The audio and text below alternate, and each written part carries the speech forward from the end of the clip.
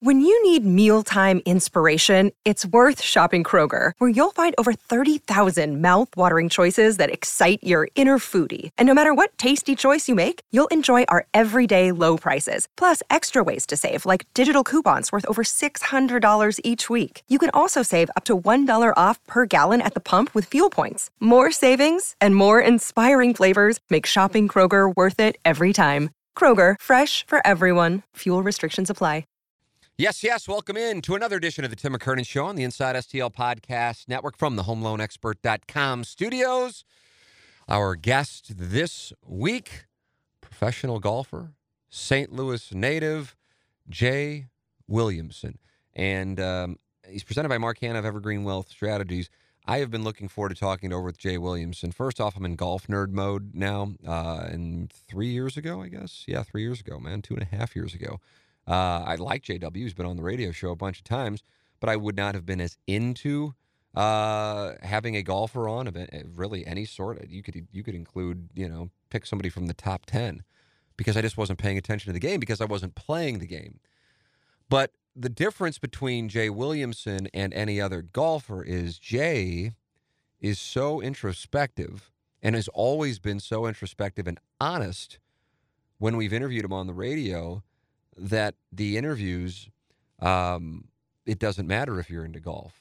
You're going to feel the emotion of his experiences because he's so candid with them.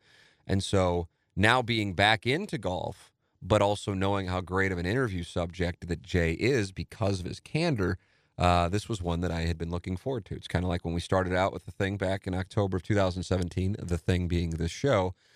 And I thought of people who I was really looking forward to interviewing, and some may have struck people as obvious, and others, people like Mike Bush would be one that seems like that got a hell of a lot of traffic, and people like, man, I loved that interview.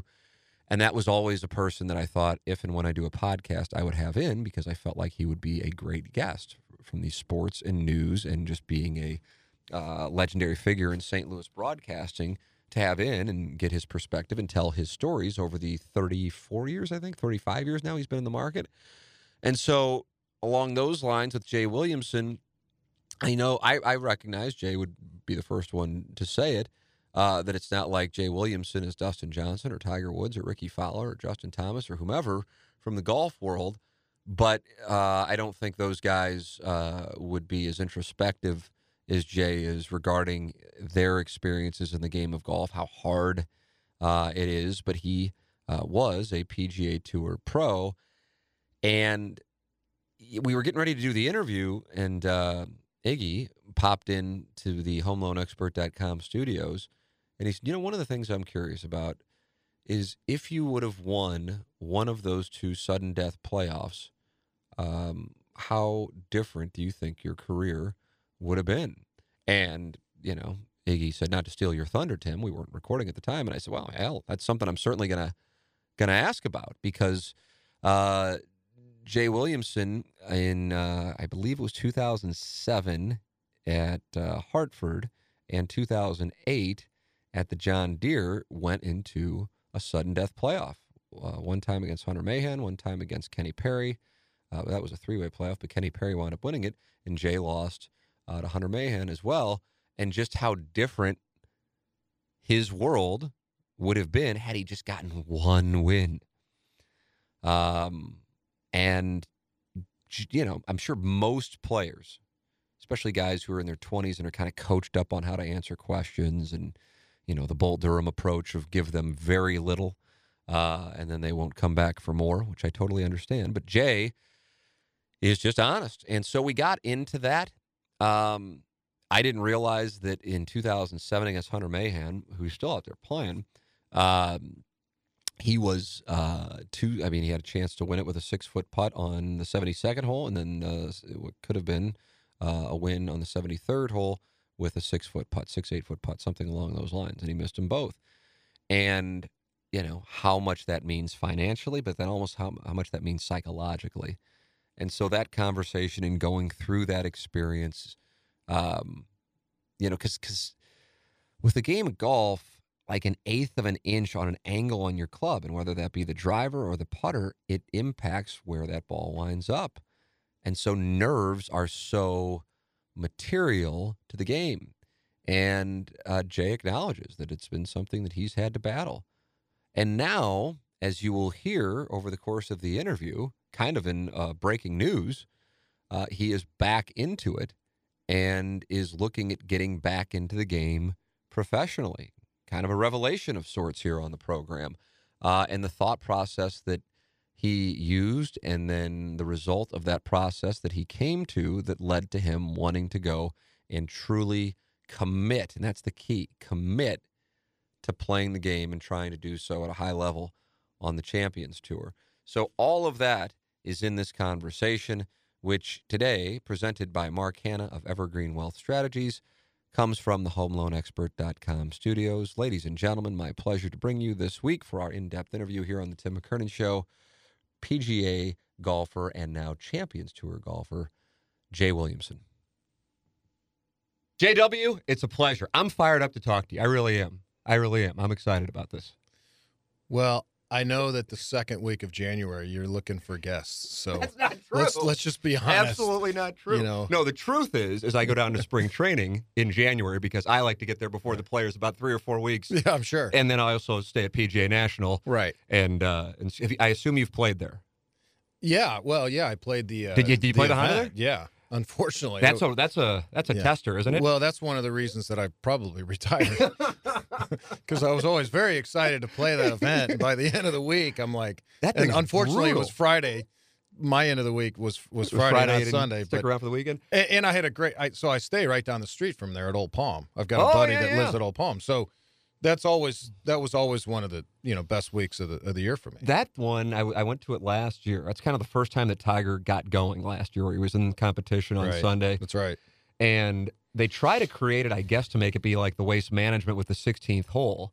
Except the Waste Management, did you play the Waste Management? Well, the Waste Management just had like 30,000 more people than the 16th hole at Phoenix. I mean, just a little different. Yeah, it's slightly different ball game. Yeah. So that's like a 140, 150-yard shot with no real danger. Correct. As it currently is. As you know, for the Bear Trap at the Honda Classic. It's a ball buster. Oh, my God. Yeah. And plus the winds in Florida in February and March. And you get like a 200-yard carry over water with like a bunch of drunks around you in a stadium. Well, a fourth of the size. I mean, I can put myself into, that's one of the most difficult par threes of the year, especially when you get that. At Honda, because you get that northeast wind, so it's a little bit off your left shoulder. Yeah, and so it's a very difficult shot because if you miss it left, it's a very difficult up and down. Absolutely, and obviously you don't want to miss it to the right. Right where the water is. Yes. Yeah. See, I love this. This is why I'm so excited, because I'm going to nerd out on all of this stuff. But here's the thing that I'm fascinated by, because I was standing at. You had quite an experience at the PGA Championship. 2 of the most famous shots from the 2018 PGA Championship you are a part of. Well, I ruined a lot of pictures. I mean, which people don't realize probably. But as Tiger is making his way across for the famous shot where they turn and they get the crowd, you were on the walkway. I can explain that too. I have a funny story about that also. And then as he is shaking hands with Koepka, correct? And Koepka's girlfriend, fiance, wife, whatever, is standing there looking at Tiger, which became a famous meme. You're in the middle. I was trying to keep my eyes up, and I think they were down. But anyway, so explain you're a Belle Reeve member. You've played there for a long time, but you happen to be in both those spots. Well, it's kind of a deep story, and since we've got a little time, absolutely I can expound a little bit. But that was actually a really difficult week for me, quite honestly, because this is a little bit hard to explain, but the PGA of America, which controls the PGA Championship and runs the event, is a different organization from the organization that I was a part of and a member of, the PGA Tour. 2 completely separate organizations, and sometimes you never know if they're getting along or not, and they don't always, integrate. And the PGA of America wants to be separate and independent, as does the PGA Tour. So I had no status, and I had no credentials for the week. So I was taking the shuttle in, No way. Yeah. So it was a difficult week for me also, because I realized that I was old and that I wasn't in the event. I couldn't have even been in the event if I wanted to. So there were a lot of emotional things about the event. So you're that having were to take a difficult shuttle for me. in? I was taking the shuttle. As a guy who played on the tour and that's your home course. Yeah. Wow, that did have to be a little confounding. No, so it was hard, and everyone's coming up to me, oh, isn't this great? I'm like, oh, yeah, this is fabulous. I love it. So anyway, and I'm not a golf spectator. Truth be told, I have a hard time watching golf. My ADD gets the best of me, and I get distracted, and I want to do something else. So it's hard for me to sit and spectate golf. That's not something that appeals to me. Right. And so anyway, it was a tough week, and by Sunday, I'd had enough of the shuttle. I had had enough of, trying to get places where I used to be able to go, but I couldn't. And so I had my gold PGA Tour badge that I still get every year, and I started showing that. And lo and behold, they just rolled out the red carpet for me. So it was Sunday afternoon. It was late, and I got tired of being in the members tent, being charged, $6 for a beer. So I'm like, you know what? I'm going to go out and watch Tiger finish. So I went out. My wife and we walked out, and I showed one of the security guards my badge, and they're like, "Oh yeah, go right up there." Unbeknownst to me, I'm going up the walkway where I can get a spot to see the 18th finish. And all of a sudden, here comes Tiger the other way. I'm like, holy shit.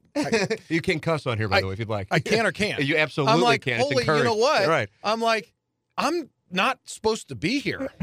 So anyway, my wife is she's just beside herself. She's like, Jay, we got to get out of here. We're not supposed to be here. Anyway, so I just So this walking. is Tiger is walking towards your wife. Tiger's coming up at us, and I'm going the other way. And he's got the cameras following him. I'm like, oh, my God. And I'm like, hey, great playing, shaking his hand. And then I'm realizing, I probably shouldn't be here. But I'm already there. So, we watched the rest of the finish. And then we went back. And by this time, I'm inside the guts of the ropes at this point. And so I'm like, well, what the heck? I'll just walk over there. I know Tiger. Ricky Fowler was standing there. I know Tiger's agent, Mark Steinberg. And I'm just having conversations with him. And so I tried to go back up against this wall where I'm trying to get out of the way. And all of a sudden, I see where they're going to sign their scorecards, which I didn't realize that's where they're going. And that's where I got caught. And then I'm there. I can't get out. I'm like, so I was stuck, and then that's how I ruined the pictures. So it was not premeditated. Trust me. Oh hell no! I don't imagine anybody thought that. But it was funny the way it all happened. I did not know the backstory on the whole thing. You just were like Forrest Gump. Anytime there was one of those moments, there was Jay Williamson. I got stuck like 4 or 5 times, and the texts I got from people, it was like. People just couldn't believe, and I think some people probably thought that I tried to do that on purpose, which absolutely I didn't. Would be insane. I didn't even realize, half of the stuff that was going on. I just got stuck in probably the wrong place at the wrong time. But it was fun because I got Tiger to sign a golf ball for my son, which he never does. Right. And somehow my son came out of that throng with one of Tiger's golf balls. How about that? Which is like, leave it to George to come up with a Tiger sign or a Tiger ball. So anyway, he signed it, which was cool. Oh, that's awesome. And then then we went kind of back into the men's grill, and then we went out the front, and that's where no one could really get access. So we were able to get a few autographs from some guys. What did anything you see behind the scenes that stand out to you outside of what we saw on CBS? You know what? No, not really. It was interesting because I've been a member at Bell Reef for a long time, and I used to kind of be in that environment, but I'd never played in an event of that magnitude at Bell Reef, so it's pretty cool. I mean, the PGA, there was a lot of genius. There was an incredible amount of genius at the logistics of that event. Whether it was outside the ropes and all the parking, I thought it was an incredible job that the PGA of America and Bell Reef did. Mm-hmm. But what they did with the locker room inside and connected it with the men's grill, I mean, it was a pretty cool experience inside the ropes too. Yeah, the thing that stands out to me about that is how St. Louis loved it. Like, I was looking forward to it as a guy who's gotten back into the game and was just ready to nerd out about it. But you have become a golf nerd, haven't you? I have. Yeah, that's why I'm going to really nerd out on you here. It's going to be, I mean, I've already gone through the 17th hole at the PGA National. We only have 16, 17 others to go. But looking back on that week, I didn't anticipate St. Louis to respond like it did. And the players, including Tiger, all were raving Because going into it, and I'm sure you know much more, and I also don't want to put you on the spot and put you in an awkward spot, but we know going in, those who are kind of in the golf community, not to say that I'm in the golf community, but I know people who are, were like, man, this thing might be rough at Belle Reve because there were all these rumblings about the greens. And then the players. Those are all the old Warson members. Those are all the old Warson members. They're sharpshooting. But I saw the beginning of the week, and you have the guys on set there on the Golf Channel, or Brandel Chambly, and they're just like, these guys are going to pick this thing apart. And yeah, the scores were low, and there was a thought it might even get to minus 20. But then by the end of the week, the theme was, what an incredible event, and St. Louis needs another event. And that is what my takeaway from it was, which is not what I was expecting going in. And that makes me, as a St. Louisan and as a golf fan, so happy. It makes me look back on that so fondly. At the end of the week, I was sad. And I was sad because I'm like, St. Louis did what I thought that they would do. They supported the event like they always do. They always support big events. Incredibly. And I know that because players very, very rarely come out and actually say what Tiger said, what, Stuart Sink said, what 4 or 5 other guys actually championed at the end of the week was the fans here were incredible. And, and I'm thinking, all right, well, we just lost the football team, blah, everyone knows the narrative. It was just really interesting. But then I was sad because I'm like, you know what? I don't know when there will ever be another golf event in St. Louis of that magnitude. And then I'm thinking, is St. Louis too small now? Because it's too small, I guess, for football. And, it's almost like some of these major sporting events have outgrown this town. Because I don't know when there will ever be another event like that in St. Louis. And I'm thinking that's really sad to me. There's for my whole life, there was always something. There was always another big golf tournament to look forward to. Belle Reve has done an incredible job and probably doesn't get enough credit for that, in that they always stood in line and said, and raised their hand and said, we will do another one. And there was always one coming up 4, 5, 6 years down the road, which is what the PGA Championship was. And now there's not one out there. I've heard some rumors that there's going to be something that happens, but there's certainly nothing that's under contract at this point. Yeah, well, if it were a major and it would be the PGA, it wouldn't be until the 2030s because they're under contract. Right. And then the Ryder Cup is 2030s. Do you think either of those are in play? And what would the appetite of the membership be for that? Well, I think by that time the appetite would certainly be better. But, the schedule is going to change here dramatically. The PGA Championship is going to be in May, right? And Belle Reve's not a May golf course. Yeah. So, I don't know. I think there will be maybe a playoff event. I do think that Belle Reve, I don't think, quite honestly, this is where I get in trouble, so maybe we can edit this later. But I'm not sure that Belle Reve is a Ryder Cup style golf course, because Ryder Cup needs risk-reward golf courses like they had this past year, that the Europeans won in Paris. A lot of water, so there's a lot of interest on. I just don't think Belle Reve, in the position that it's in today, and again, a lot of things can change in the next 10, 20 years.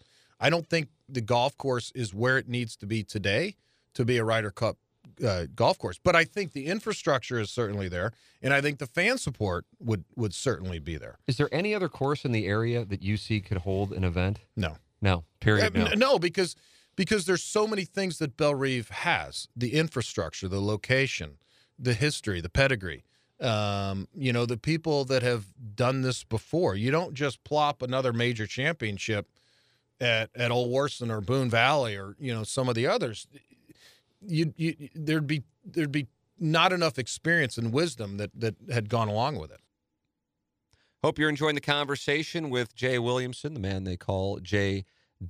Love getting his perspective on the PGA Championship, one of my favorite moments in St. Louis sports history, and Jay certainly a part of that, albeit, as he acknowledged, not necessarily the way that he wanted it to be, but he will always be remembered for two of the most famous shots from the 2018 PGA Championship, and he is presented by Mark Hanna of Evergreen Wealth Strategies. At the start of the year, there are two things, I think, on people's minds when it comes to money. It's like, okay, it's a new year. The holidays are over.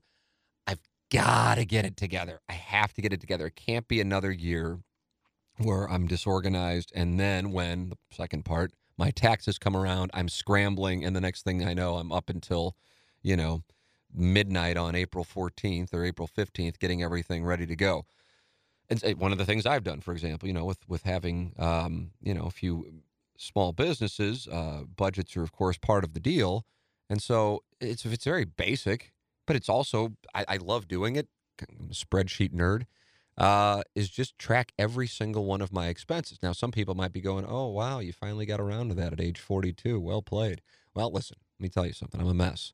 But now that I do it and I can kind of see where everything's going and kind of go, oh, I'm probably spending way too much on this aspect. And, oh, I thought I spent this much on this aspect of my life, but I don't. So that's good. So there's a little cushion there.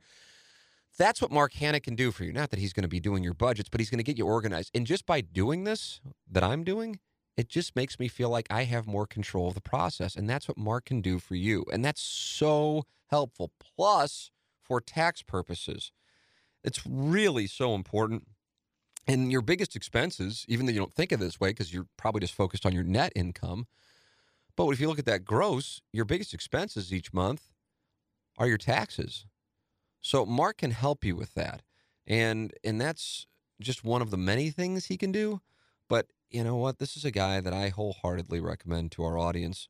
I had lunch with him this week and just so impressed. I think the thing that impresses me the most is that I know that he has the best interests of his clients at heart, and he doesn't care if you're coming in and going, yeah, this is a mess. That's what he does. He gets people on the right path, and that's what he can do for you. 314-889-0503, or check him out online at evergreenstl.com. His name is Mark Hanna.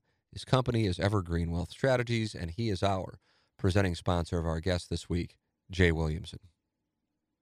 The reason I started off with the PGA Championship, because the morning of the final round, they weren't letting media out onto the range. And I don't know what happened. Finally, at the end, some guy was really protesting, and then security goes, okay, fine, because there were only like the final four groups were out there. And so I was like, oh, sweet, I'm going to go out there. And at that point, the final four groups, I mean, it was star-studded. Mm-hmm. And I wind up standing next to Al McKinnis, and it's just me and Al, a member as well, mm-hmm. there, and we're just BSing about golf, and obviously he's super into it too, and we're talking, and it's just totally golf nerd conversation. I said, I played golf with Marcus Allen the day before. And that guy's really into mm-hmm. the game. And I said, I'm curious, especially with having one of the most signature shots in the history of the NHL, especially with the speed that he could strike the puck. I said, do you think if you had grown up and only focused on golf as opposed to hockey, that you could have done this? Because I said I had Marcus Allen sitting where you were, Jay. And I said, do you think if you would have not focused on football, and he played a lot of baseball too, and you'd focused on golf as a young man, if you could have played golf? And Marcus thought that he could have. Al said, he goes, I don't think so. I think these guys are at another level. Now, Marcus is a hell of an athlete, and so maybe he could have. He goes, but I don't think I could take my skill set that I had growing up in Canada and then just automatically, if I would have focused on golf, been a golfer, which then leads me to you and your ability and whether or not you think people can learn the game, or if it's just there's certain gifts genetically that people have that make them excel, like some of these guys right now that we see bombing it. Granted, they're different equipment than what we were seeing even 20 years ago, but that's what I'm curious about. When guys start out, are they just kind of like a guy can throw 95 miles an hour, or he can't, or is it something that somebody who's an athlete can fine-tune and get to that level? It's a really good question, and I want to say is that you don't have to be born to be a champion golfer. I want to say that, but the way the game has trended and the fact that, in my opinion, those that govern the game, I don't want to mention any names, I think they've lost. You're talking about leadership, you're talking about players? Leadership. Okay. I think the golf ball has exploded. I think the golf ball, more than anything, has changed the game. And I think that those that have watched the game haven't necessarily reacted quick enough. They tried to outlaw the long putter. I understand why they did that. I think that was more optics because they didn't want it on TV in the Olympics. But in my opinion, that isn't what has changed the game. Now, is it a bad optic to watch a guy putt with a long putter? Yeah, probably. It's not the most athletic thing. But that isn't what has changed the game. What has changed the game is that better athletes are actually playing it now versus 15, 20 years ago. And a lot of that was because of Tiger Woods. But also the darn golf ball goes so far that a lot of the courses they become obsolete. And so, you've had to go back in and change them dramatically, add new tees, do a lot of things. Where in reality, what needs to be done is the fairways need to be as wide as that water. Ask Corey Parkey how that changes the game when you actually have to be more accurate versus how long you can actually hit the golf ball. So, I think that the golf ball, and I think it's almost too late today. The only way that something's going to happen is if the guys show up at Augusta National and when they register, they're handed a ball, and that's the ball that they can use. Mm-hmm. And that's the only way that that the golf ball is going to be regulated, because I don't think that you can go in today and say, all right, now we're going to take the ball back to where it was, 10 years ago. Right. So that's a long-winded answer to basically say that the game has changed so much in the last 10 years, since actually about when I stopped playing on the regular tour, that now it's definitely just a power game. And it's how far you can actually move it out there. It doesn't really matter how straight you hit it. And that was on full display at the Ryder Cup last year. Speaking of that again, in Paris, where the Europeans figured out how to hit the ball in the fairway, and the Americans didn't. Yeah, and there was some question. Were you questioning that at all, just going into it? I'm curious on that the team selection, I realized these were the best players, and then you had some captain's picks, that it wasn't necessarily ideal for the American team, considering that course and then who the American roster was made up of as far as accuracy off the tee, and it could leave them vulnerable, as we saw play out. So it wasn't necessarily a second guess. People were wondering that going in. Well, I'm an armchair quarterback. I didn't give it much thought before because quite honestly, I had never been to that course in Paris. I didn't realize the makeup of it. But I would say that it's a lot easier to make that statement afterwards than it was before. But there's no question that when you actually have to hit fairways, it's a different game than trying to get up on the tee and hit it as far as you can. Yeah. The thing that I wonder about with players is how early one needs to start to really excel. And you would be an example of somebody who would be in the outlier on the other end, would you not? I mean, when did you really start? There's playing? No doubt. I mean, I'm an example, but I'm an aberration. Okay. And I don't think today that I could have done what I did because there's too much competition there's too much competition now with young players. So when did you start playing? Well, I played I played growing up, but it was always just a hobby to maybe go play with my dad or, whatever. So when you weren't playing in these incredible tournaments at 5 or 6? No. I never played in the AJGA event stuff. I played my freshman year at Burroughs, and we won the state title. And I had a good finish. But then the next year I wanted to play baseball. That was my sport. So I didn't play anymore, really, in high school. And then I went to college and, for some reason, and I'll still never really understand it, I wanted to play some golf in the fall. I mean, I was at Trinity, a Division III school. Golf is like pathetic up there. I mean, you're playing in the worst weather you can even imagine most of the spring. And, they had a little bit of a fall season, and I played, I think, my senior year, and I actually played pretty well. And I'm like, well, what the heck? I don't want to go to law school. I majored in political science, which is the major of indecision. I didn't want to be an attorney. I didn't want to go to law school. I didn't know what I was going to do. I didn't really want to be in the trucking business right out of college, which my dad was in, and I wasn't asked, but that's another story. So I'm like, you know what? I'll go to Florida and I'll play golf for a living, and and that's what I did.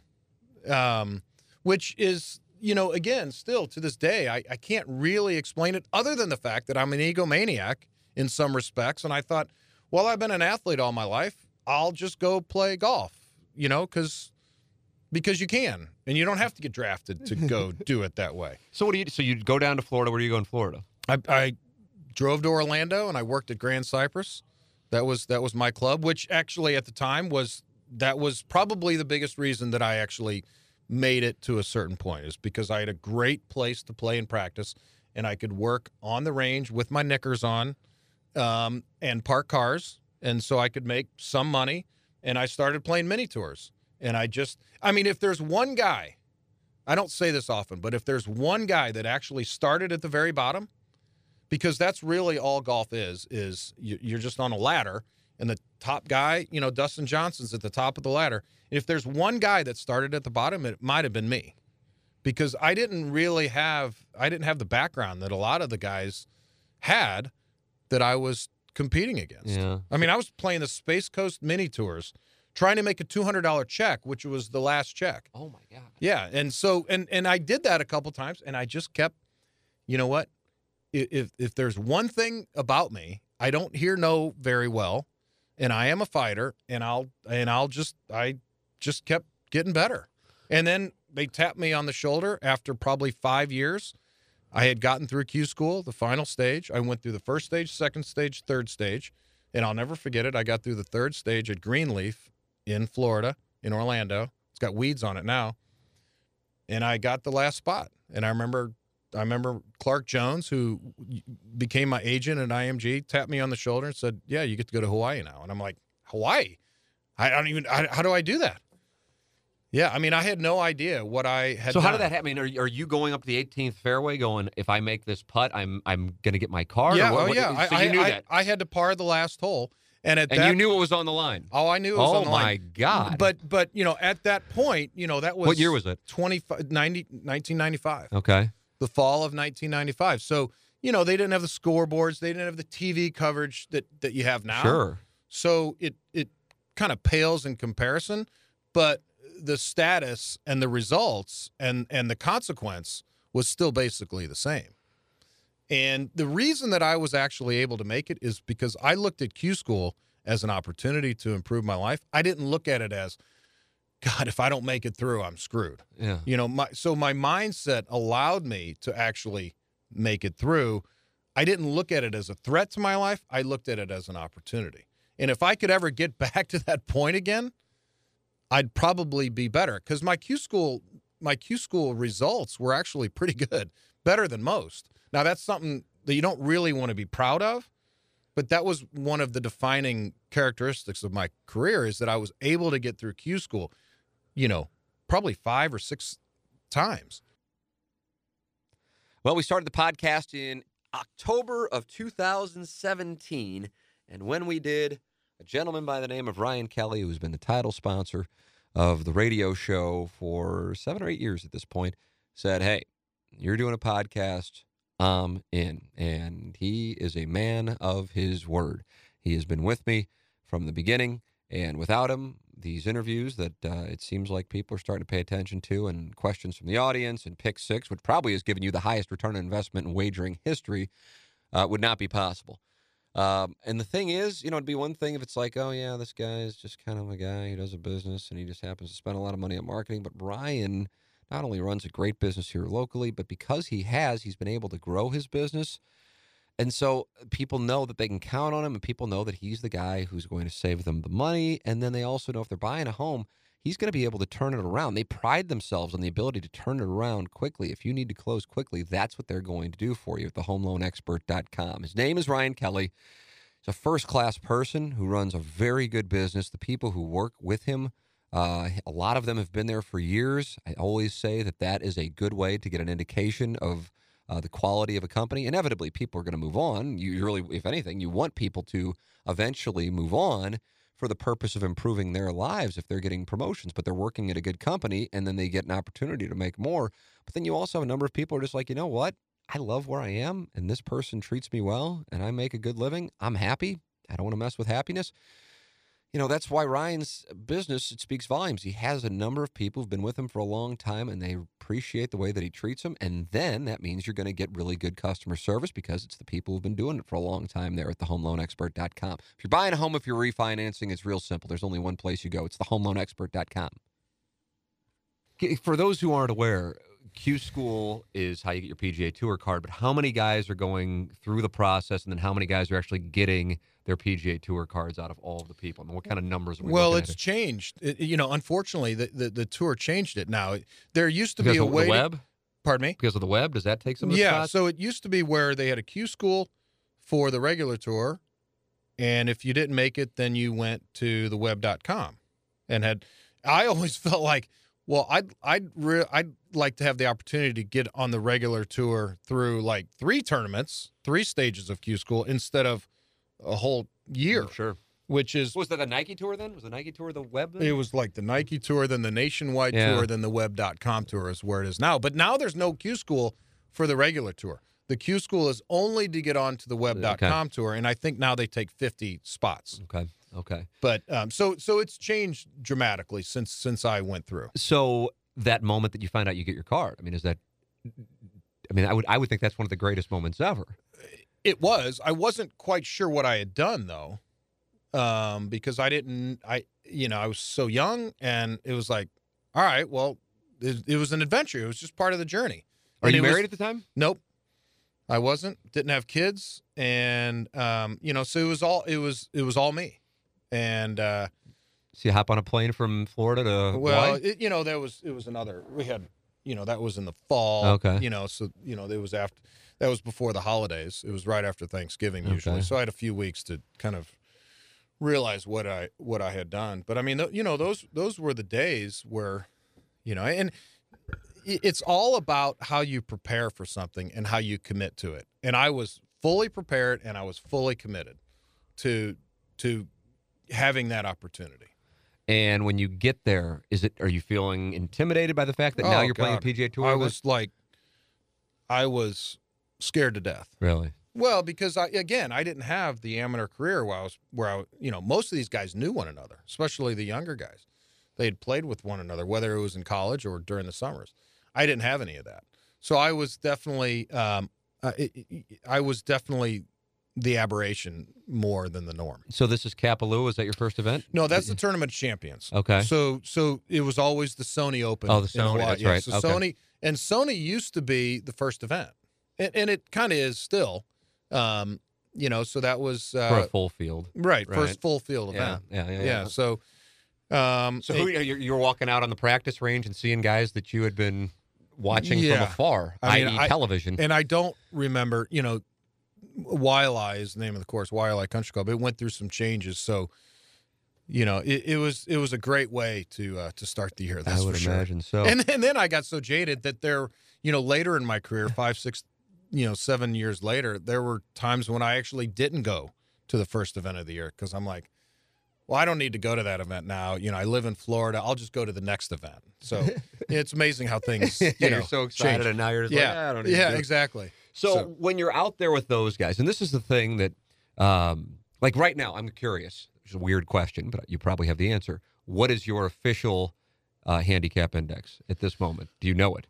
Well, I play to a +3. Okay. If I'm playing, if you and I went out to play, I'd play to a +3. Okay. So I honestly, I don't understand the whole index thing because I've never had to really subscribe to it. I do have an index, but I'm not sure exactly what it is.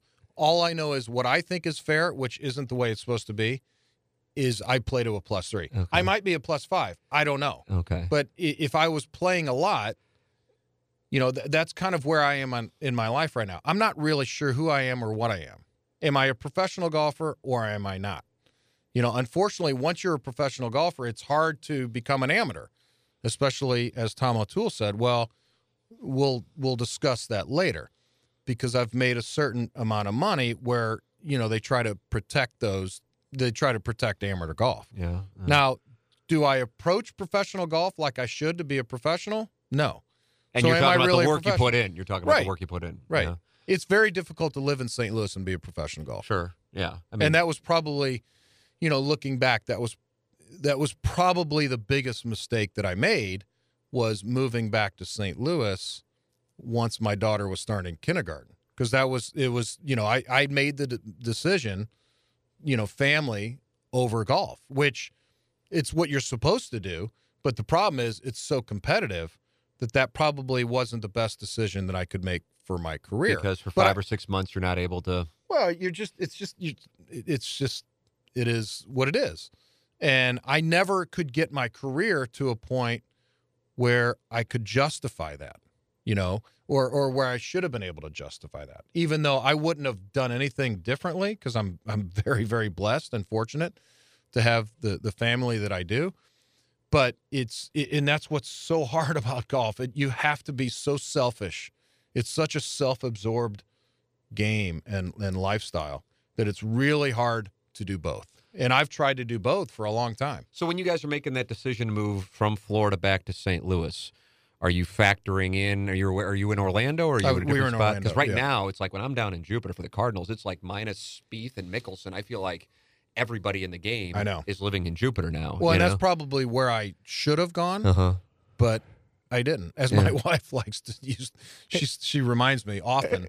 She's like, you didn't even like golf. You didn't want to practice, and we were living in Orlando, and we're like, well, why do we live here? So that was basically. So do you come back for is your wife from St. Louis? Yes. Okay, so you came back for your family, her family, the whole deal. And like I said, when my daughter and then we had a son that was born, so we just felt like it was a better place to raise kids, which it is certainly, but it might not have been the best thing for golf. For my golf. The reason I ask about the handicap index is, I think for a number of people who are probably casual golfers who are listening to this, and they hear somebody's a scratch golfer, they're like, man, I wonder if that guy could play on the tour. And I had Mark Mulder on. Have you ever crossed paths with Mulder? Sure. Okay, I mean, obviously a very good player. Heck of a player, yeah. And we were obviously talking baseball, but we were talking golf probably more. Well, he likes golf more than baseball. Oh, my God, yeah, he does, absolutely. And he goes, I go, do you ever think about playing on the Champions Tour? He's, I think, 41 or 2 or something like that. And he just starts laughing. He goes, people have no idea. He goes, the only way I can draw a comparison to it is it's like a guy, if he came up from A ball to play in the major leagues, he might get a hit 1 out of 10, 1 out of 15 times. But there's such a difference between A ball and the major leagues. We're all playing professionally, but it's just two different worlds. He goes, I go out, and he lives in Scottsdale, so he plays with Pat Perez. He plays with all those guys. Yeah, he's at Whisper Rock, Yeah, so he knows those guys. He plays with them. He goes, they'll go out there, Perez will be barefoot, and he'll shoot 67, and he's not even really paying attention. He goes, and I'll shoot 70, and I'll think it's the greatest round of my life playing from the tees with them. And well, I will tell you that he's being modest. He's a hell of a player. He played in it. What, he played the Safeway? Did he play whatever the one in Napa is? That's did he play? In that? That? He got an exemption since he's an Oakland A. They let him in. Really? I didn't realize. And he was like, I'm not going to make the cut, and he played pretty well. He didn't make the cut though, did he? I don't remember. I don't think Gangster Pete. I don't think he made the cut. I'd be surprised if he actually did make the cut.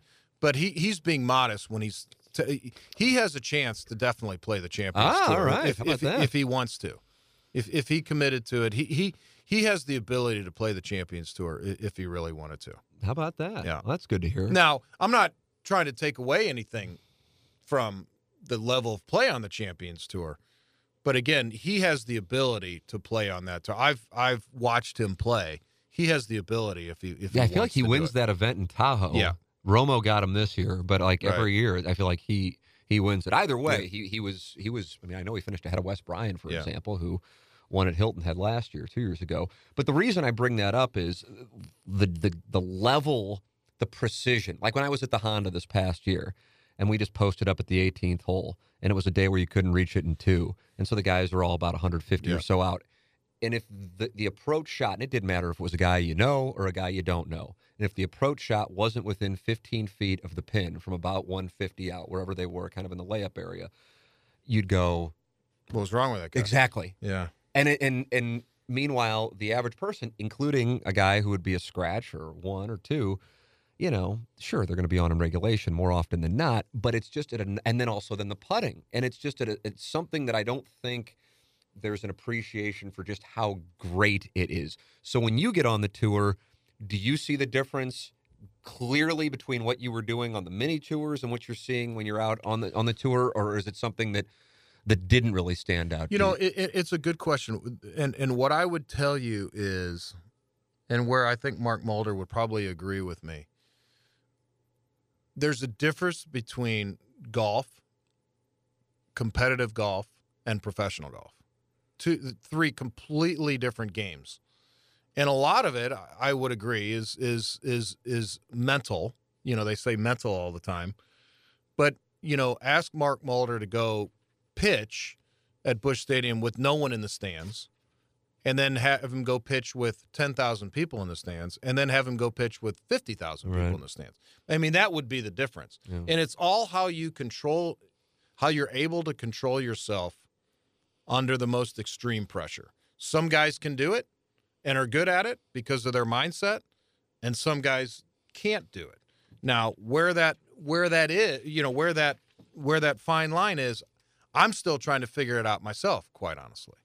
So it's you know, being able to control yourself and control your emotions, again, maybe because it's not something that I did growing up or in college, but it's something that I had to figure out and learn, and I'm still trying to figure it out every time I'm playing in an event. So you have the emotional element, you have the mental element. Emotional, I would imagine, comes down to that pressure, and whether that be on the first tee or you're in a sudden death playoff. And then mental, which can certainly overlap. Do you have certain exercises that you have to, like, okay, I notice my heart rate's picking up here, I need to do this or that, or is at this point that doesn't even come into play for you? No, it does, and I'm too stubborn, or I always felt like in order to be a champion golfer and win at the highest level, your mechanics had to be to a point where it could overcome the nerves. So I worked hard on my fundamentals and my mechanics to get them to a point. At some point in my career, I wasn't able, I don't know if it was, I personally, I think it was the financial component of what golf is. I don't think that I was able to overcome the financial element of what golf represented. And for most people, even including myself, people are going, what do you mean by that? Because people I think just go, oh my God, so-and-so cashed for a crappy week, but he still made $100,000 this week. But that's not like net 100. Yeah. And that's something I would imagine you're making reference to. Well, here. Yeah. I mean, you know, it's just in my career specifically, I was never able to get over the hump. And it's like a question that Iggy asked me. Well, what happened how would your career have been different? And maybe I don't mean to steal one of your questions for but me. It's certainly something I'm looking forward to discussing. The two playoffs that you've played in. How would your career have been different if you won one of those events? The Hartford and John Deere. And obviously we'll never know because it didn't happen. But I think it would have made a significant difference, not necessarily in the way I played week to week, but the emotional state that I would have been that would have come with that. And I never was able to get to that point and actually have some security.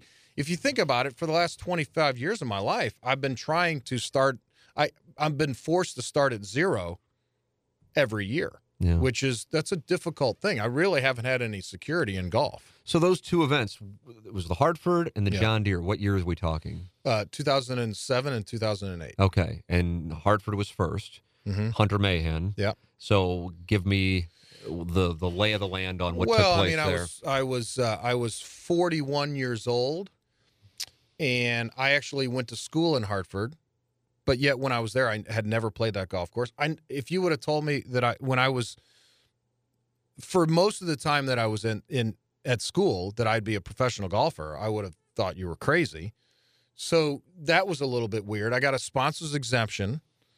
I played in a Nike event, nationwide tour event, the week before in Minnesota over Father's Day weekend. And I remember finishing on Sunday thinking, I really just want to go home. It's Father's Day, but I've got to get on an airplane and go to Hartford to play in the Monday Pro-Am because I got a sponsor's exemption for the week. And I had a bad finish in Minnesota. I finished like 11th and made like $8,000. And I'm like, I played my ass off. I made $8,000. And now I got to get on an airplane and go play a Monday Pro-Am because I got a sponsor's exemption. Lo and behold, I come down to the final shot with Hunter Mahan that week in an event that I got a sponsor's exemption in late in my career when I was thinking, God, I can't do this anymore. I don't want to do this anymore. I just want to go home. And, oh, by the way, that's where I went to school. Pretty bizarre circumstance. I mean, really, it was like a movie. I mean, if I would have won that event, it could have been like a movie, honestly, because of where I was in my career. I was definitely I was trending down, and the way it all transpired. And I'll never forget it. So I finished second. I can't make an 8-footer twice. So I finished second, and, and I wasn't at that point a member of the tour in a weird way because I didn't have status.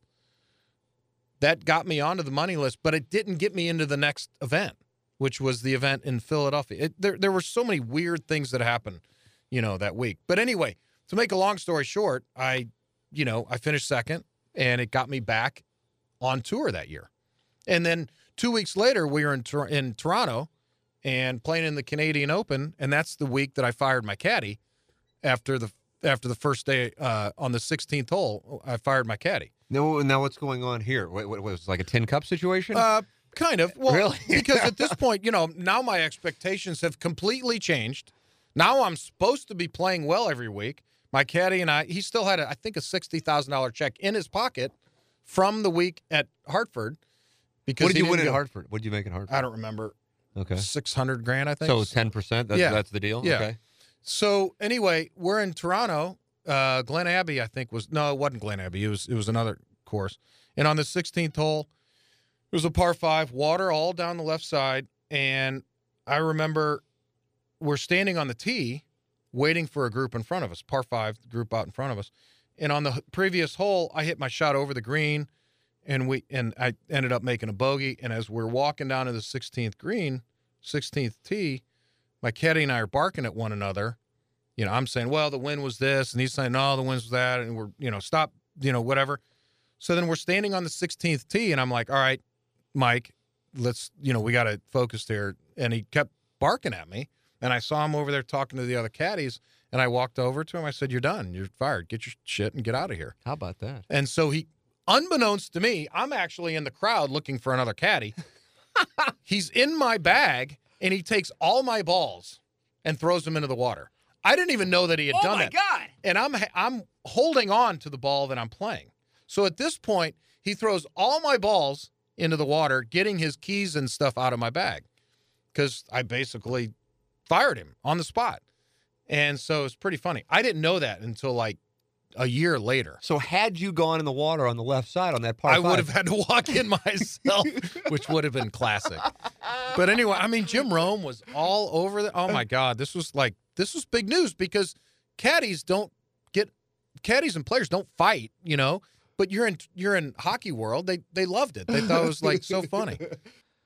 When it comes to insurance, I think a lot of people go, yeah, I got a guy, and I don't know. I know I pay for my home insurance, and it's built into my mortgage, and I know that I pay my auto insurance, and it pops up once every 6 months, and yeah, I guess we have some life insurance. I don't know. I have too much going on. I don't really know what I have, and I never really hear from my person, and so whatever. I don't care.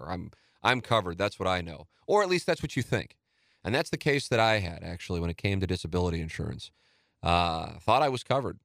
Really did. I mean, because I'm thinking to myself, not only home and auto, but also for like inside STL, for example, with media liability insurance. All these different things that you wind up, you just keep getting bills. You're like, well, I got to be covered because I'm filling out this and that.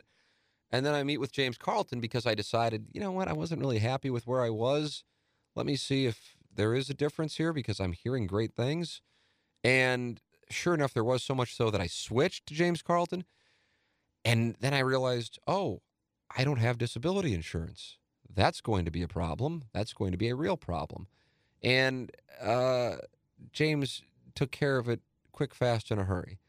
James said, hey, are you aware of the State Farm Drive Safe and Save app? And I'm like, I have no idea what you're talking about. I get this little beacon, like a little tiny box, put it in my glove compartment. And now I've already saved like $46.50 or something on my car insurance this month just by having this thing in my car. You might go, yeah, those are minor things, but they add up, and it also means somebody's paying attention for you. The last thing you want is to be in a spot where you think you're covered, and then something happens, and you find out you're not covered. You're already in a bad spot if you're having to call your insurance as it is, no matter what the circumstances. But then you find out you're not covered? Oh, my gosh. 314-961-4800 is the number you need to call. 314-961-4800 or go online at carltoninsurance.net. It's James Carlton, State Farm Insurance Agency, Webster Groves. If your insurance costs a leg and an arm, call James Carlton, State Farm. So is there video of this exchange? Can I go YouTube No, this? there was no video, but man, Jim Rome was he had all a good time over with it? And Elkington came to my defense because basically it was the whole situation. And I love my caddies. I really do. And Mike, who I fired, we still have a relationship. Well, I haven't seen him for a while, but we were able to patch things up. But it was like, it's the whole thing about, showing up on time, staying up with your player, and shutting up. Showing up, staying up, and shutting up. And he just kept coming back at me. And at that point, I was like, God. I didn't have a choice. Yeah. So anyway, it was funny. I want to go back story. The week before the caddy firing in Toronto, you said you had 2 8-footers to win. So are you in the final group with Hunter? Oh, yeah. So you're in the final group. Yeah, and we had like a 4 or 5 shot lead over the third place guy. So it's you two. Standing on the 16th tee, that par 3, I knew pretty much that one of us was going to win. And at that point, I think I had a shot lead. Okay. And where he actually really won the tournament was on 17 because he didn't have a very good tee shot. He hit it in the bunker. Then he laid it up because he didn't have a good lie. And he hit his third shot over the green in a precarious spot. And somehow he was able to get it up and down. Wow. And I hit a good putt on 17, didn't make it. But if he makes double on 17, I would have won that tournament. Wow. And then, we both hit it in there close in regulation on 18. I had a 7-footer, 8-footer, whatever. I didn't make it, and he had like a 5-footer. He made his. To force the playoff. And then we hit basically the identical shots in there again in the playoff. And, one of these days I'll sit down and watch that again with my kids. You have not watched it since? No, I can't. I can't sit there and watch it. Right. And there's probably video. I mean, I could probably watch the whole damn thing. Absolutely. Yeah. So I'm curious what's. The closest thing I've got are like member guest tournaments. Yeah. And still though people love it, guys love it because it's close. We can get to competition. Right. You're putting to win your first $1 million.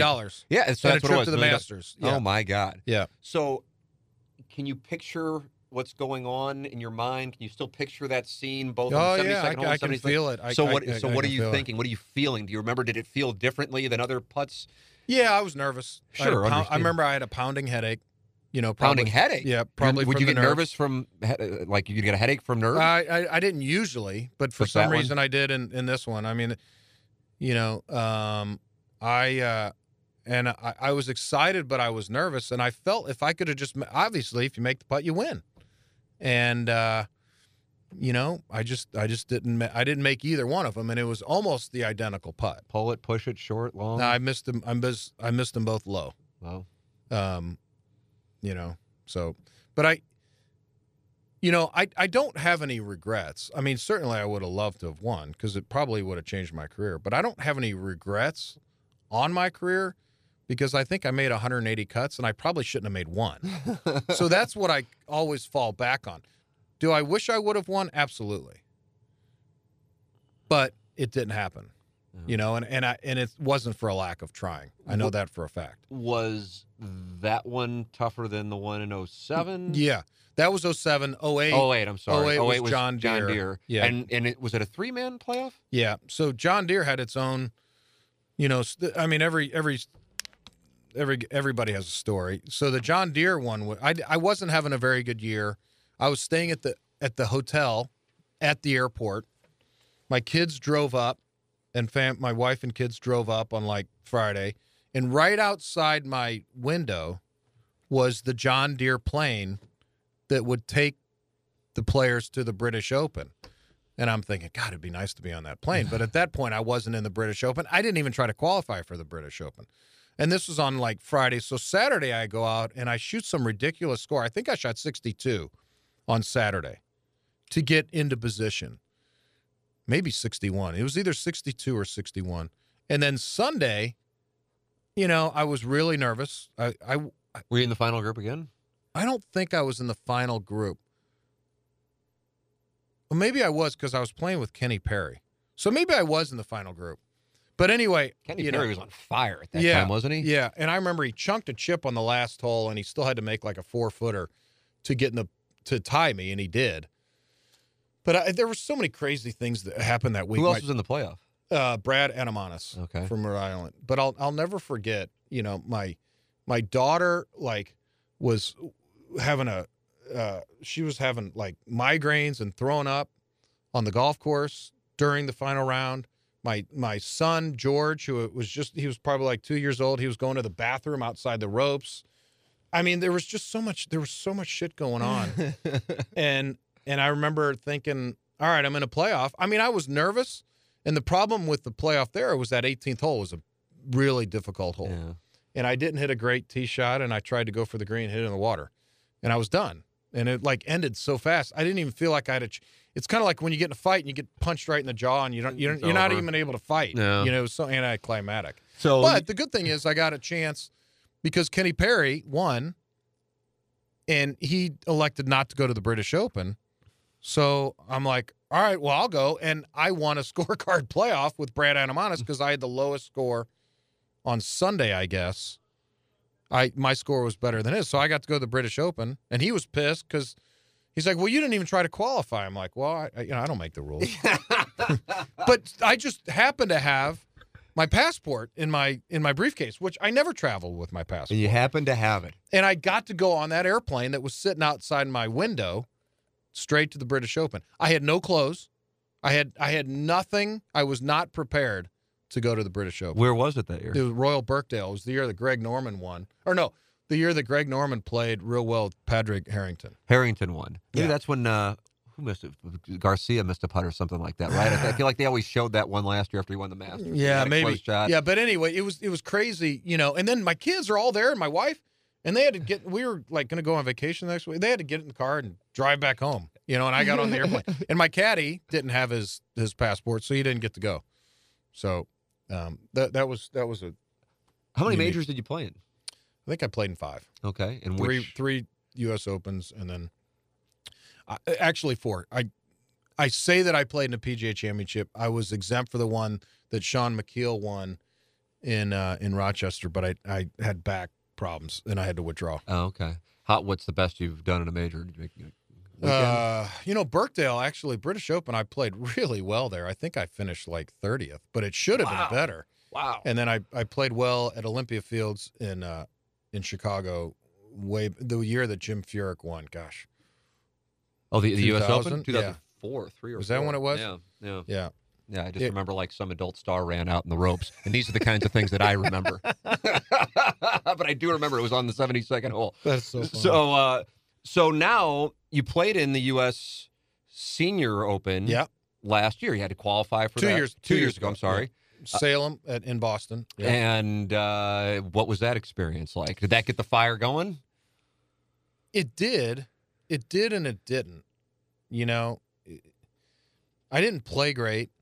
Traveling to Boston was, we had 2 or 3 hotel rooms. It's just the logistics of it. It just brought back the memories of the logistics of traveling, which are just like, and I guess I'm kind of uptight. I want things to work the right way. And it was just. Yeah, that can put you on tilt. Yeah. Because I'm there trying to, and then I didn't play well. So, again, I can always come up with an excuse, things. Sure. Well, these guys now, it's like when they played Belle Reve. They're renting houses. Oh, I know. And I know it's not everybody. I'm talking about like the top 20 or so players in the world. And then a lot of these guys are like young guys, and they turn it into like some frat house. Yeah, that's the story that I wanted to tell. Brooks Koepka, getting back to the logistics of the inside at Belle Reve. Brooks Koepka never even went into the eating room, because he's got a chef.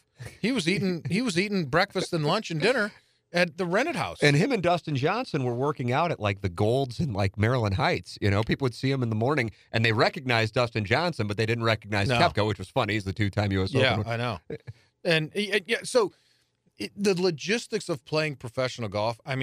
If you got to do it the right way. Because if you're not, someone else is, I can promise you. Yeah. And when you say the right way, I go, oh, that means you're just like a range rat. But what else is there that when you think of the right way? Well, first of all, you can't be worried about the financial implication of how you're playing. You just can't, because, Brooks Koepka wasn't thinking that, he was thinking of winning trophies. And Tiger is not thinking about the financial part of it. He's thinking of how many trophies can I win? Mm-hmm. So the financial aspect is, can't be something that you're concerned with. And that's something that I was for most of my career, if not all of it. And then you have to travel the right way. I probably traveled 4 or 5 times private, and most of those guys are doing that now. And that takes so much of the stress out of the deal. But you got to get to a certain level to be able to do that. Yeah. Most of those top players, that's the way they're absolutely. Absolutely. Yeah. And it seems like they're all flying together. I guess they do the younger guys. Yeah. The younger guys. Yeah. What about the working out? Because like McElroy caught a lot of hell for that. Like I've seen videos of him deadlifting like 400 pounds, and he's about my size. Yeah, I'm not sure why he's really doing that. I don't think it really helps his golf. I mean, he hits far enough. He's not going to hit it any farther. I don't know what that's about. What do you think on that? Like, whether it be yoga, whether it be agility drills, well, you got to do something. Right. You got to do something. There's no question that, if you watch golf today, you don't see many guys that are out of shape. Yeah. You just don't see it. Yeah, it's so rare. It's like Duffner's kind of like a hero to the everyman just because he is like the one dude, Right. And, Tim Herron's a buddy of mine, but you just don't see Lumpy. You don't see guys like Lumpy out there. Yeah, I mean, you see guys like Koepka and Johnson. I mean, Koepka looks like he could play for the Bears. Yeah, like, for real. Like, he came walking off the range when I was sitting there with McKinnis, and I'm just like, this dude, Yeah, and Gary Woodland. I don't know if you watched any golf. Sure. He was in the group of Tiger on that Sunday. Gary Woodland's with just like the lowest of trajectory. Right. I mean, just like and that benefits him when he's dealing with winds. He's gonna. But again, golf has become an athletic game, certainly, which is good. But I don't know. Getting back to your question, I don't know if Rory needs to be out there deadlifting 400. I mean, put it this way: he's not going to be able to do that for much longer. Or he's going to hurt himself. Yeah. What is your appetite right now, personally, to play? Like, I can't wait to get to Florida and play, and I'll be like fired up if I break 80. I mean, what is your appetite like when you're sitting in St. Louis and it looks like this, and people are excited when it's 55 degrees? I've tried to really. I've tried to not trick myself, but I've really tried to suppress my enthusiasm for golf when I'm in St. Louis. Because I am not a St. Louis dormant, grass, wet. I'm not one of those guys that plays. I do not. I shut it down, man. I can't. In fact, I went out and hit balls yesterday on the mat, at Belle Reve, and it was 55 degrees. But I really had no desire to play. Although even when I'm in Florida, I don't have to play. I love to go to the range. So do I. I love to go to the range, and I love to do certain things. It's funny. My son, he's like, well, let's just go play. And I'm like, well, playing sometimes for me is boring. I'd rather hit balls and work on certain things. Competitive golf. I don't get bored when I'm playing competitive golf. I do get bored occasionally on the 13th, 14th, 15th holes when I'm playing for fun. Just for the hell of it. Right. Now, if I was gambling, then it'd be a different story. Yeah, well, I'm curious, what's your game of choice? I wish that I gambled more. Really? What's your game of choice? I mean, I like to play Wolf. I was about to say, my guess is going to be Wolf. I like I'm Wolf, throw money on Wolf. And I like to if there's foursome, I like to have partners. Would you play like the question that some guys on the tour get asked is what they're throwing around on practice rounds? Would you be participating in I was those? never in the Tom Pernice, Vijay Singh game. Is that a famous gig? Because now it's like Mickelson like degens out and plays like asinine. Yeah. Phyllis. Yeah, no, Vijay and Pernice and a guy named Garrett Willis always had they were playing $500, $1,000. And I just never, I should have done it because really at the end of the day, that's what golf is. Yeah. It's legalized gambling. Yeah. It's all it is. And the better you get, the more you play for other people's money. I mean, seriously. That is true. And it's pure capitalism. If our world was run more like professional golf, we wouldn't have as much debt, certainly. But it is pure capitalism. Probably too much so.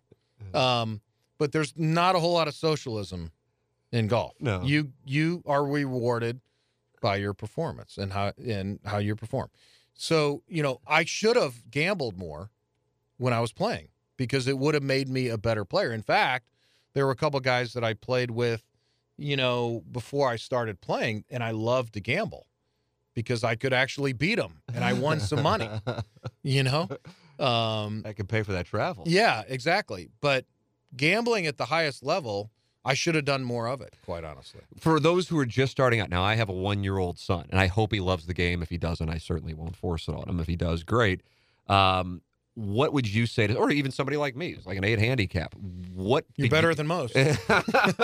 what would you say, because I think, I used to just go to the range and I'd get out my 7-iron, I'd hit that, and then I'd just like everybody else hit my driver, do that crap. But in reality, the guys who are the best, at least it seems to me, I'm talking about best amateurs, not even, the stuff that you were around and were a part of.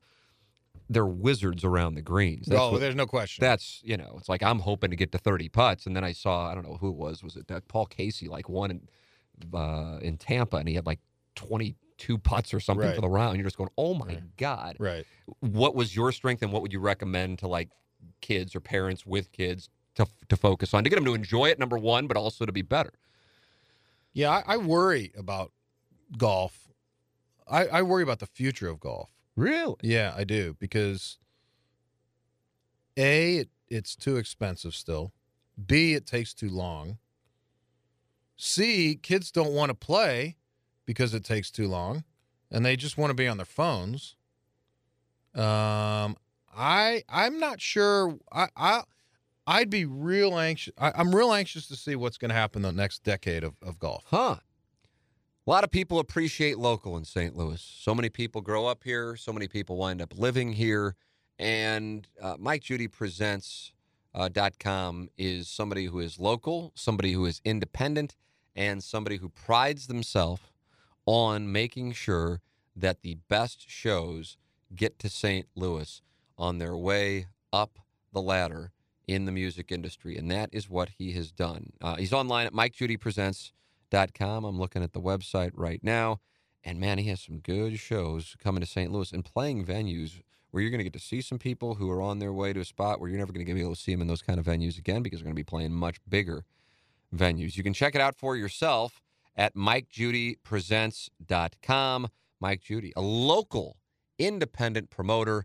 Check out his work. Mike Judy Presents at MikeJudyPresents.com. Now, see, I'm of the opinion, but this is interesting, you're actually in the arena. Well, I am, but I'm not. Yeah, but you've been there at the very least, and still, that I'm like, it must be a great thing for the game of golf that you have these young, charismatic, especially most of them are American players, who are likable forces in the game that I would think that will bring, it's cool to like Ricky Fowler, or Justin Thomas, there's or no George question. Speed. I mean, and big boys like DJ and my Koepka. kids loved Ricky Fowler. If they were going to watch me or Ricky Fowler when we were playing, they were going to choose Ricky every time. I was chopped liver, but it takes too long. I'm a big and I wasn't always the fastest player early in my career. In fact, I had a tendency to be known as a slow player. It's because I had to put too much into the computer, I think, to hit a shot. But I'm a big fan. I'm not a big fan of the rules changes for 2019. I think they're ridiculous. You're not a big fan of the knee-high drop? That looks. It's embarrassing. And you might as well place it at that point. Right, and leaving that's what they're trying to get away from. Yeah. That's what guys just placing it. Yeah, they didn't want that to happen. And then leaving the flag stick in is ridiculous. Tapping down spike marks. You're a big fan of DeChambeau's. What was he doing? Oh, he leaves even when he's like 10 feet away, he leaves the stick in. Oh, was he doing that? Yeah, I heard. Yeah, I'm not sure why he's. Again, it's just. I'm a traditionalist. I don't think that needed to happen. But I am a big fan of a shot clock or something in the game. I know that on the European Tour they had a couple of events where they had a shot clock. Literally, if you didn't hit the shot in a certain period of time, there was a consequence. Now, what that consequence is still needs to probably be negotiated. But I do think the game somehow needs to get faster. I'm a big proponent of these golf boards for kids that can basically surf down the fairway in these golf boards. Nobody wants to get a golf bag on their shoulder and just go walk 18 holes. I mean, that's such an old school thing. I mean, I hate to say it. More kids should probably do it, but the problem is kids don't want to be out there for 4.5 hours, especially in the heat. Yeah. So give them an opportunity to actually enjoy the game because they're probably not mature enough mentally to appreciate, walking down the fairway for 4.5 hours. Right. They'll get there probably at some point, but I don't know. 18 holes is probably too many. Nicholas is like 12 or 14. I probably agree with that. Somewhere in there. Cut it back to 12, 14, play 6 really? and 6. You're done in 3 hours. Wow. That's the one thing about the XFL that I think they have a chance. They're going to try to make the games 2 hours, not 3.5. Yeah. Yeah, it's like today we're recording this interview on the day of Alabama and Clemson playing for the national they're going to championship. play for 4 hours tonight. That's what I said. I set the over-under. The game will end at 11:01 p.m. And, of course, that's Central Time. If you're on the East Coast, doesn't make any after sense. midnight. It's like I don't even think I got to get up early to do the radio show. I'm probably going to DVR it and wake up and watch the second half, Well, I remember reading an article in the Wall Street Journal. You can actually fly from L.A. to New York in a shorter period of time than some of these football games. I mean, it's crazy. That's a good deal. It's crazy. Hey, a couple final thoughts. You were around Tiger at Belle Reve, but you certainly were around him to an extent, of course, when you were out there. And some of these names and the interactions, and people are always curious what this person's really like. Like my mom hears one story about Phil Mickelson. She's like, I don't cheer for him. And it's like always a thing. My dad just likes to jabber about Mickelson because it gets her going, Right. People like players. Some of it can just be from like one brief exchange where a player decided to sign an autograph and didn't. My perception is that, like I just said, there are a lot of these young, charismatic Americans, 20s, 30s, whatever the case might be, and that's attracting some younger people to the game. Maybe it is, maybe it isn't. I think it is. Yeah. I think it is. What was your interactions? Who do you think was really great to be around when you were out there? Who were you kind of like, this guy? Tiger was always a guy that, before he kind of went off the rails was very respected guys that were grinding at the game. And then when he went off the rails, he wanted to be with Barkley and guys and Jordan, and that probably wasn't the best thing for his attitude. And then I think he's come back again where he respects guys. Phil, I never really had much interaction with Phil. I thought Phil was somewhat arrogant, but he had a right to be. But it's so weird because I think the perception of him, it's that smile and the thumbs up as he walks around. I know. But so many guys who are out there are like, the gig jam thing. God, I'm good. Just ask me that whole thing. Yeah. Jordan Spieth disappointed me a little bit, I think at Belle Reve he didn't get great feedback, I think as far as his interaction around people at Belle Reve. And I just think his expectations have gotten out ahead of him a little bit. I loved him initially, and I'm like, God, he kind of seems like he's whining a lot. Yeah, he's a little too much. Yeah. A little too much. But I think, hey, listen, when you think you're great and you're not living up to the standards, people react in different ways. I get mad, and I might even be nicer to other people on the outside. He looked like he was maybe whining a little bit too much. But again, it's easy to throw stones, and when you're under that microscope, and I can't even imagine playing professionally in today's day and age with social media. Oh, I mean, any sport, forget about it. Total. I mean, this situation yesterday in the NFL. I mean, that guy will never be the same. Oh, Cody Parkey, the Bears. I mean, just getting hammered. And I don't know what it would be like. I can't really answer what it's like today playing in a major championship and competing and being, under that microscope, because it's completely different than when I played, a decade or so ago. Yeah. Which is kind of hard for me to believe that it's been that long, Well, I have loved hearing your story. I really love it. I love it, and I hope you're out there playing whenever. I'd love to just see it. I've gotten a chance to play with Skip Berkmeyer here, Reese. I assume you. I think Skip's a great guy, and a really good player. Oh too. my God! And I'm just like, to be able to see, just like the consistency is the thing that I'm in awe of. Like, that's probably something that you would say is. Well, I think I haven't announced this very much, but I've done some soul searching over the holidays, and I'm going to really try to commit to the Champions Tour for the year. I'm 51 years old. We have breaking news. Yeah, it is breaking news, I guess. I'll be 52, ironically, the first week of the year this year. And I feel like with the shape that I'm in, I've got 2 to 3 more years of being able to play professionally. Now, I don't know if I'll be able to commit 100%. I haven't been able to do that for a long time. Like I said, it's family's in a different spot now. Different spot, but it's still a huge selfish endeavor. And I just don't know if I can self-absorb myself in it the way that I need to in order to be successful. And so when you say self-absorb yourself into it, and you're picturing doing this and playing on the Champions Tour, which is awesome, so now I'll have a reason to be fired up to watch the Champions Tour, what do you picture your days being like? And I'm not talking about your weekends. I'm talking about. Well, I mean, all about me. Yeah. And that's a really hard thing for me to do. How's the missus feel? I think I don't know. We haven't talked, a great deal about it. I think she kind of laughs at me when I say that. It's like my wife when I'm going to play in the World Series of Poker. Oh, that'll be great. Yeah. That'll be great. Have fun. Yeah. I think honestly, she'd like to see me play. And I know my kids would like it. Yeah. That's one of the regrets I have is that my career happened when my kids were so young that they don't really remember much of it. They really, I think, enjoyed the experience when I played in Boston a couple of years ago. And then my son came down and watched me play last year in Boca when I qualified. So, what the heck? I'm still, I definitely feel father time pulling at me. But do you actually feel, can you feel it?